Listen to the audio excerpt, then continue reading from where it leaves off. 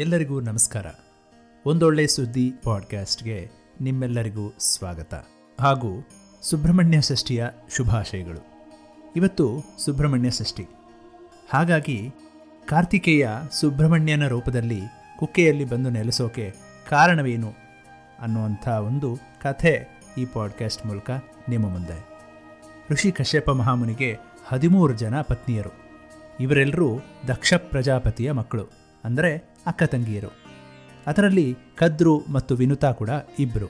ಒಂದು ದಿನ ಕದ್ರು ತನ್ನ ಸಹೋದರಿ ವಿನುತಾಳೊಂದಿಗೆ ಮೋಸದ ಪಂಥ ಕಟ್ಟಿ ತನ್ನ ಚರಣದಾಸಿಯನ್ನಾಗಿ ಮಾಡ್ಕೋತಾಳೆ. ಇದಕ್ಕೆ ತನ್ನ ಮಕ್ಕಳಾದ ಸರ್ಪಗಳ ಸಹಾಯವನ್ನು ಕೂಡ ಪಡ್ಕೋತಾಳೆ. ಸರ್ಪಗಳು ಒಪ್ಪದಿದ್ದಾಗ ಅವರಿಂದ ವಚನವನ್ನು ಪಡ್ಕೊಂಡು ಗಳಿಸ್ಕೊಳ್ತಾಳೆ.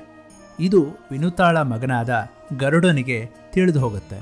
ಆದರೆ ಕದ್ರು ತನ್ನ ತಾಯಿಗೆ ಸಮಾನಳಾಗಿದ್ದುದರಿಂದ ಅವಳಿಗೆ ಏನೂ ಮಾಡೋಕ್ಕಾಗದೆ ದ್ವೇಷ ಸರ್ಪಗಳ ಮೇಲೆ ತಿರುಗುತ್ತೆ. ಆ ದ್ವೇಷದಿಂದ ಸಾವಿರಾರು ಹಾವುಗಳನ್ನು ಕುಕ್ಕಿ ಮುಖತೊಡಗುತ್ತಾನೆ ಗರುಡ. ಗರುಡನಿಂದಾಗಿ ಪ್ರಾಣಭಯದಿಂದ ಶೇಷ ಪಾತಾಳವನ್ನು ಸೇರಿಕೊಳ್ತಾನೆ. ಅನಂತ ಅನ್ನುವಂಥ ಸರ್ಪ ವೈಕುಂಠದಲ್ಲಿ ಹರಿಗೆ ತಲ್ಪವಾಗ್ತಾನೆ. ನಾಗಗಳು ಶಿವನ ಕೊರಳು ಕೈಕಾಲುಗಳನ್ನು ಸುತ್ತಿಕೊಳ್ಳುತ್ತವೆ. ಕಾಳಿಯ ಅನ್ನುವಂಥ ಒಂದು ಸರ್ಪ ನಂದಗೋಕುಲದ ಯಮುನೆಯಲ್ಲಿ ಅಡಗಿಕೊಳ್ಳುತ್ತೆ.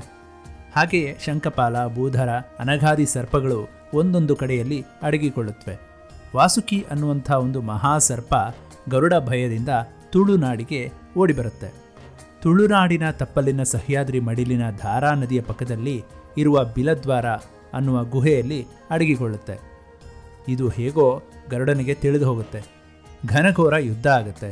ವಿಷಯ ತಿಳಿದ ಇವರೀರ್ವರ ಅಪ್ಪನಾದ ಕಶ್ಯಪ ಓಡೋಡಿ ಬಂದು ಯುದ್ಧವನ್ನು ತಡೀತಾನೆ.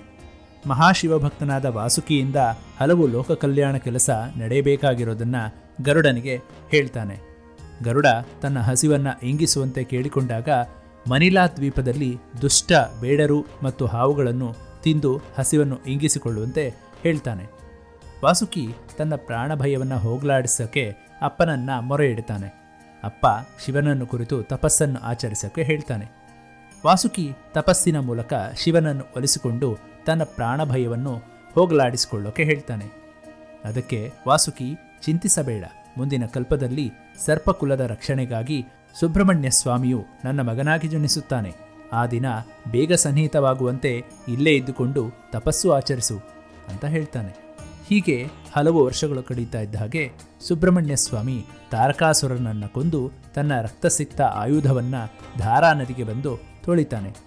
ಅಂದಿನಿಂದ ಆ ನದಿ ಕುಮಾರಧಾರ ಅನ್ನುವಂಥ ಹೆಸರಿಂದ ಕರೆಯಲ್ಪಡುತ್ತೆ. ಇಂದ್ರ ತನ್ನ ಮಗಳಾದ ದೇವಸೇನೆಯೊಂದಿಗೆ ಓಡೋಡಿ ಬಂದು ವಿವಾಹವಾಗುವಂತೆ ಪ್ರಾರ್ಥಿಸಿಕೊಳ್ತಾನೆ. ಷಣ್ಮುಖನ ಒಪ್ಪಿಗೆಯನ್ನು ಪಡೆದು ಸಕಲ ದೇವರುಗಳ ಮುಂದೆ ಕುಮಾರಾಧಾರ ತಟದಲ್ಲಿ ಚಂಪಾಷಷ್ಠಿಯ ದಿನ ಸುಘಳಿಗೆಯಲ್ಲಿ ಮದುವೆ ನಡೆಯುತ್ತೆ. ಮುಂದೆ ವಾಸುಕಿಯ ಇಚ್ಛೆಯಂತೆ ತನ್ನ ಪತ್ನಿಯಾದ ದೇವಸೇನೆ ಮತ್ತು ವಾಸುಕಿಯ ಜೊತೆಯಲ್ಲಿ ಕುಕ್ಕೆಯಲ್ಲಿ ನೆಲೆಸೋಕೆ ಸುಬ್ರಹ್ಮಣ್ಯ ಇಚ್ಛಿಸಿದಾಗ ವಿಶ್ವಕರ್ಮ ಮೂರ್ತಿಯನ್ನು ಮಾಡಿಕೊಡ್ತಾನೆ. ಬ್ರಹ್ಮ ಅದನ್ನು ಎಲ್ಲ ದೇವರ ಸಮ್ಮುಖದಲ್ಲಿ ಪ್ರತಿಷ್ಠಾಪಿಸ್ತಾನೆ. ಸುಬ್ರಹ್ಮಣ್ಯ ದೇವರನ್ನು ಧರೆಗೆ ಇಳಿಸಿದ ವಾಸುಕಿಯನ್ನು ತುಳುನಾಡಿನ ಮನೆ ಮನೆಗಳಲ್ಲಿ ನಾಗಬ್ರಹ್ಮ ಅನ್ನುವಂಥ ನಾಮಧೇಯದಿಂದ ಪೂಜಿಸಲಿ ಅಂತ ಸಕಲ ದೇವರುಗಳು ವಾಸುಕಿಯನ್ನು ಹರಸ್ತಾರೆ. ಹಾಗಾಗಿ ಸುಬ್ರಹ್ಮಣ್ಯ ಇಲ್ಲಿ ನೆಲೆಸೋಕೆ ಕಾರಣನಾದ ಗರುಡ ಬರದೆ ಕೆಲವು ಕಡೆ ಚಂಪಾಷಷ್ಠಿಯ ರಥವನ್ನು ಎಳೆಯುವಂಥ ಕ್ರಮ ಇಲ್ಲ. ಇದೊಂದು ಸಂಪ್ರದಾಯವಾಗಿ ಹಬ್ಬವಾಗಿ ಇಂದಿಗೂ ಕೂಡ ವೈಭವದಿಂದ ಆಚರಿಸಲ್ಪಡುತ್ತೆ. ಹೇಗಿತ್ತು ಸುಬ್ರಹ್ಮಣ್ಯ ಷಷ್ಠಿಯ ದಿವಸ ಸಾಕ್ಷಾತ್ ಸುಬ್ರಹ್ಮಣ್ಯನೇ ಕುಕ್ಕೆ ಅನ್ನುವಂಥ ಜಾಗದಲ್ಲಿ ಬಂದು ನೆಲೆಸಿದಂಥ ಒಂದು ಕಥೆ. ನನಗೆ ಸಿಕ್ಕಂಥ ಮಾಹಿತಿಯಿಂದ ಈ ಒಂದು ಕಥೆಯನ್ನು ನಿಮ್ಮ ಮುಂದೆ ಪ್ರಸ್ತುತಪಡಿಸಿದ್ದೀನಿ.